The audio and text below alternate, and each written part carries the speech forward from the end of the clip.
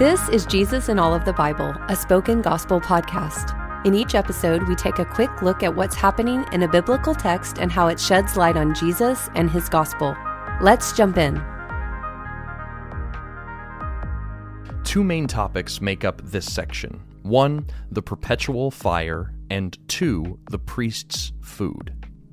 The fire on the altar at the entrance of the tabernacle is never to go out. God will soon miraculously light the first sacrifice himself, and keeping this original fire alive is a sign of God himself accepting every sacrifice that would follow.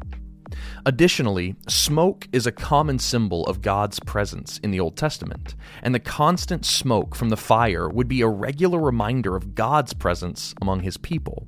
Finally, it was to be a steady sign of the people's need for forgiveness, but it would also be a reminder that atonement had already been made. So that's the perpetual fire. Now moving on to the priest's food.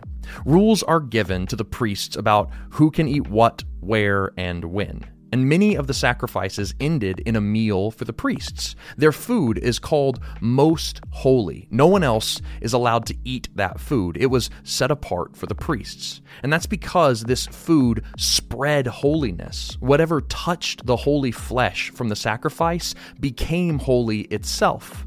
The priests were symbolically being made holy on the inside as they ate this holy food. All of this is significant for those of us who believe in Jesus. The only perpetual fire we read about in the New Testament is the fire of hell. Just as the sacrifices made on the altar were a picture of what each individual worshiper deserved because of their sin, the perpetual fire of hell is what each of us deserves because of our own sin. However, Jesus got on the altar in our place. His atonement is now perpetual. Jesus never ceases to stand at God's right hand, constantly interceding for us. The fire from heaven that fills the tabernacle today is not a physical flame, but the Holy Spirit living within us. We are commanded to never extinguish that Holy Spirit.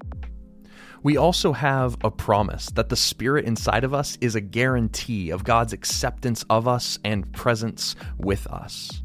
What's more, it is not just a certain class of people who are allowed to eat from the sacrifice Jesus has made, like the priests of the Old Testament. Jesus tells us that all who believe in him can eat his flesh. And we do this in the Lord's Supper, taking hold of our sin-offering Jesus through faith as we remember through the bread and the cup.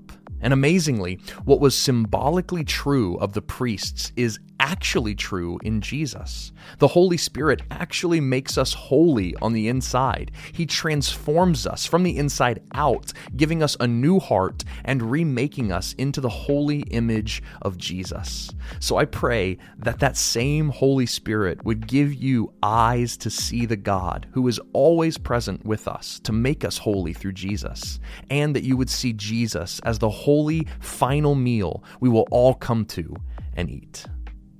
Thank you for listening to Jesus in All of the Bible. This podcast is created by Spoken Gospel, and you've been hearing from David Bowden.